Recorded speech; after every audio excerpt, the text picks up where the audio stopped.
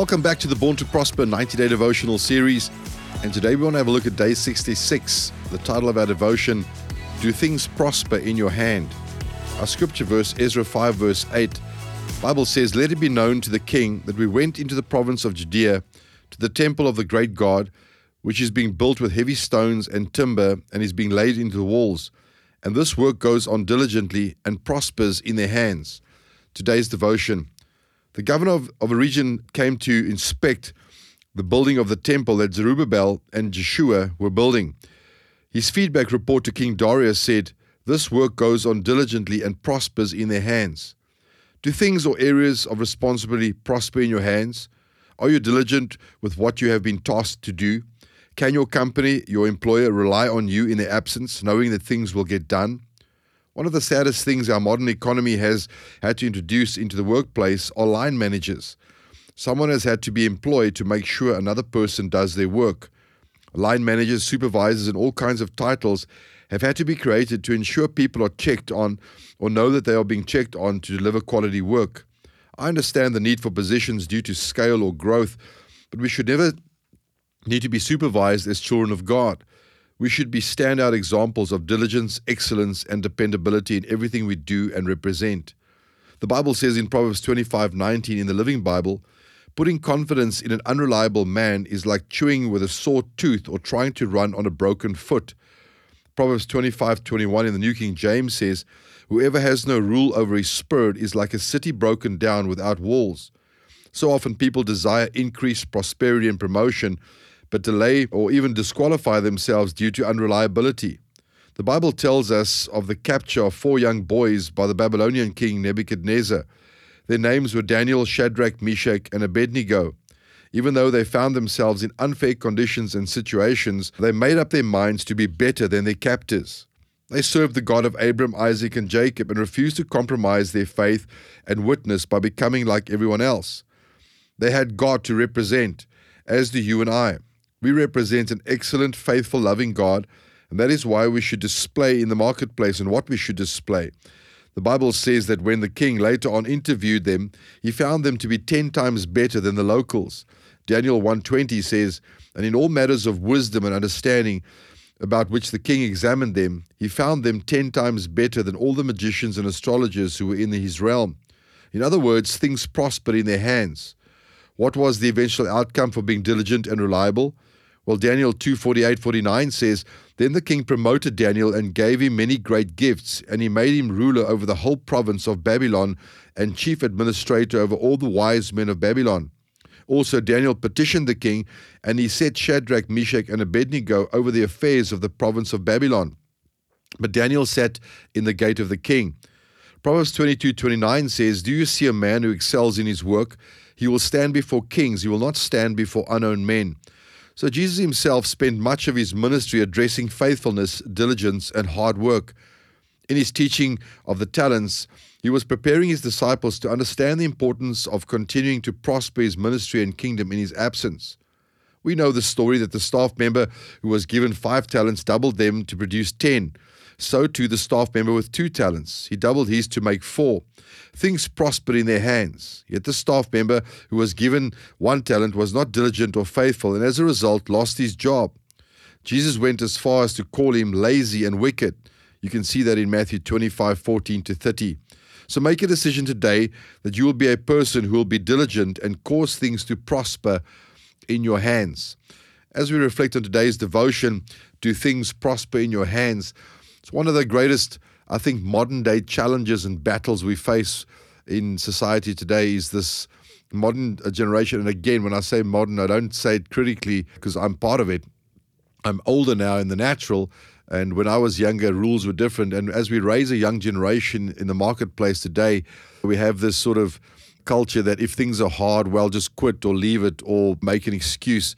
In the sporting realm today, in the schooling systems, we are seeing things like participation trophies for everybody so that we don't make those that didn't come first, second, or third feel out. And so we start to award everybody or reward everybody for just arriving, but not really rewarding everybody for winning.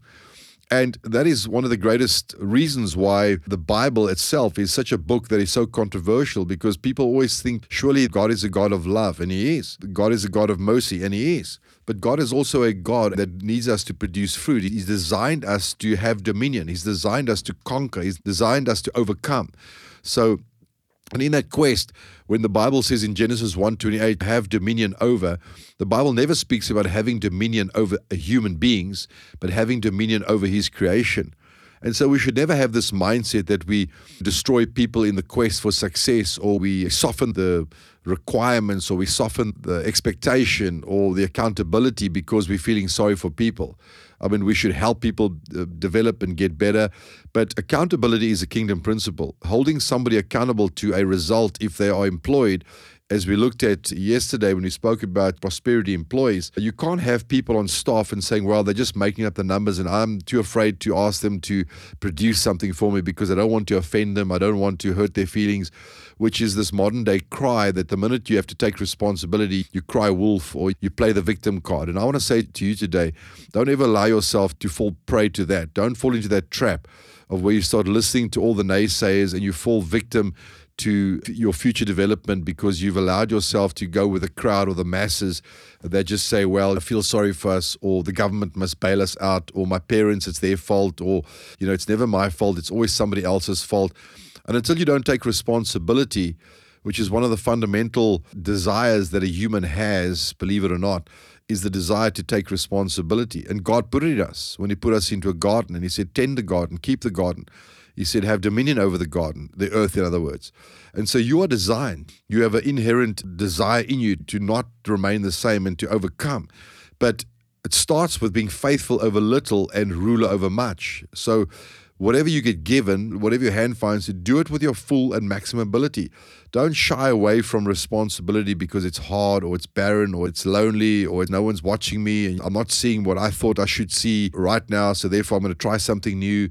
When a woman falls pregnant or she conceives in the womb a child, it takes 9 months. There's always a process to God's increase and God's breakthrough. But in the journey of that process, there has to be continual growth and prosperity and increase. And so whatever you are given, David was given his father's sheep in the backside of the desert.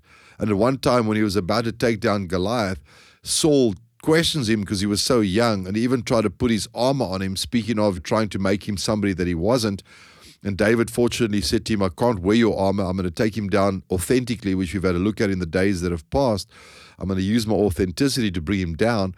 And he did. But notice this, David then says to him, he says, don't worry about Goliath because I've already killed the lion, I've killed the bear. So whatever was in my hand prospered. No one had to supervise me. No one had to watch what I was doing. I took responsibility, and the eyes of the Lord roamed to and fro.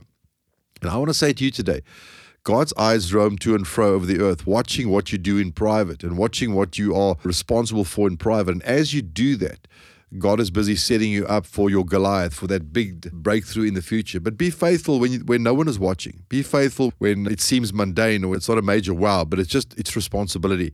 And I want to say to you, let things prosper in your hand, and then you'll be like Daniel. When the interview comes, you'll be found 10 times better and you'll get the promotion. That's what God does. Amen. So come on, let's declare God's word over our life today. So Father, I come to you today in Jesus' name, and I thank you that I can be a person of diligence and faithfulness and responsibility. Thank you that whatever I've been given will prosper in my hands.